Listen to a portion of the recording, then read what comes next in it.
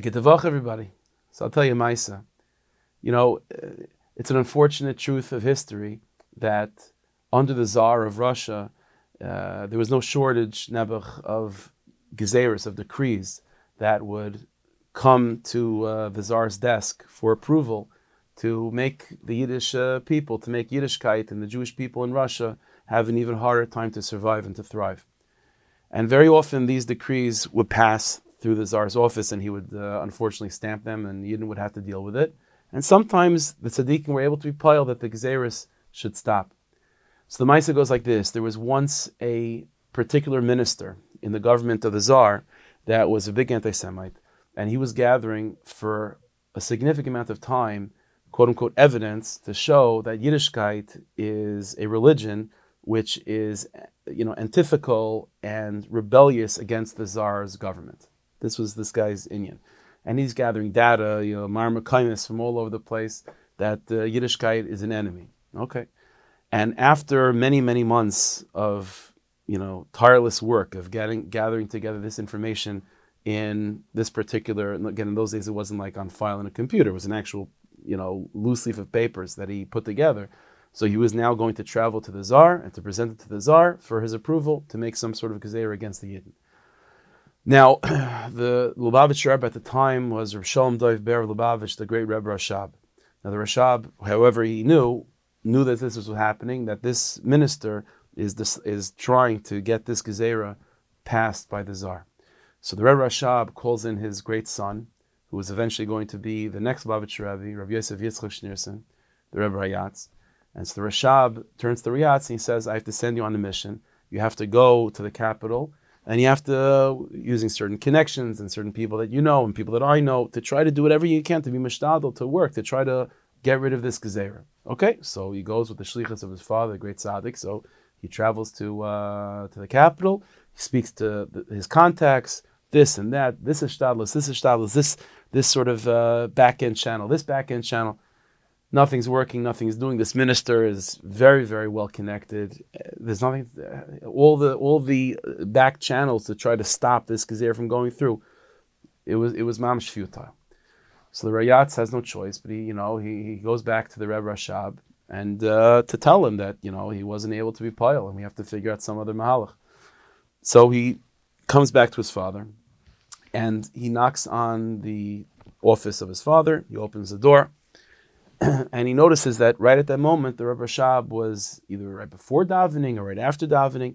He had his talis from davening on the table in front of him, and he was examining the tzitzis, either again about to put it on or putting it in the talis bag.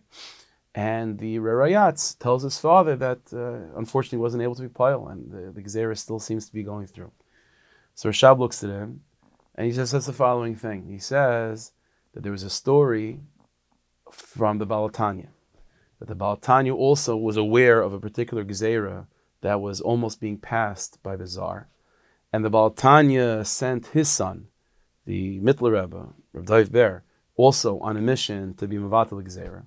Rav Dov Ber, the Mittler Rebbe, also was not successful, came back to the Baal Tanya, and about to tell the Baal Tanya that he wasn't successful, opens the door and sees the Baal Tanya fixing his tzitzis on his talis.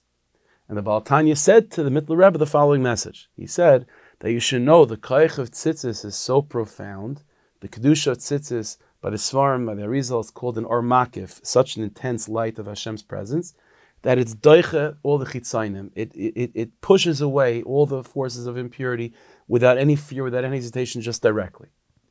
And the Mittler Rebbe went to the Baal Tanya and kissed the tzitzis and went back to do the mission.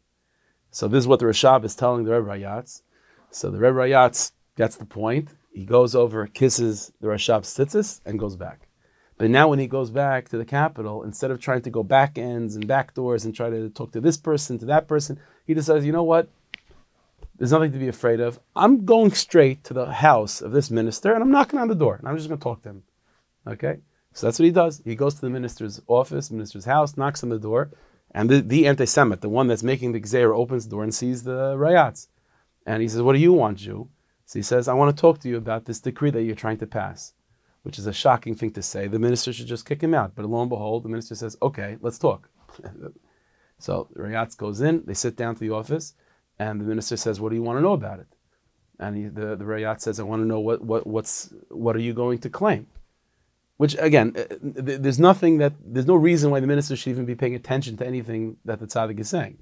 But he says, "Fine, I'll tell you exactly." And he takes out the portfolio from his thing, the whole months of effort, and he lays it down and he starts reading it. And the Rayatz says, "Now I want to see it myself." So he takes the evidence. This is it. And he takes it, and there's no copies in like a little copy machine. There's nothing else on file. It's this. He gives it to the Rayatz.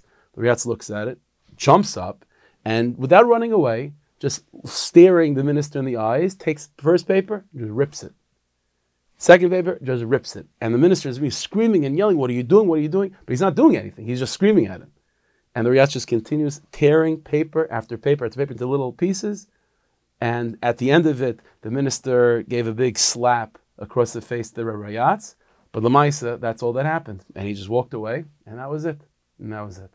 So this is one of the things that the Rayatz comes back to the Rashab, and the Rashab says, "See, sometimes the best way is the direct way. Sometimes that's the best way." So, what I learned from a mice like this, Tzadikim have koiches like this. But what we can take from it is that sometimes we're a little bit too afraid and too intimidated of challenges in our lives than we should be. A person has to remember, you have an neshama, means that you're more powerful than you think. You're more powerful than pretty much anything in the world. There's nothing that's more powerful than Nishmas Yisrael. And so we should be zeicha to tap into that energy, not to be afraid, and very often just take the direct approach. We should be zeicha to see Yeshuas and Nechamas from that. We should be zeicha to have a week of light, of health, of success on all levels. Bagashis, Ruchnis, V'yis Kol Tzedek, Meher V'Yimeinu. Amen.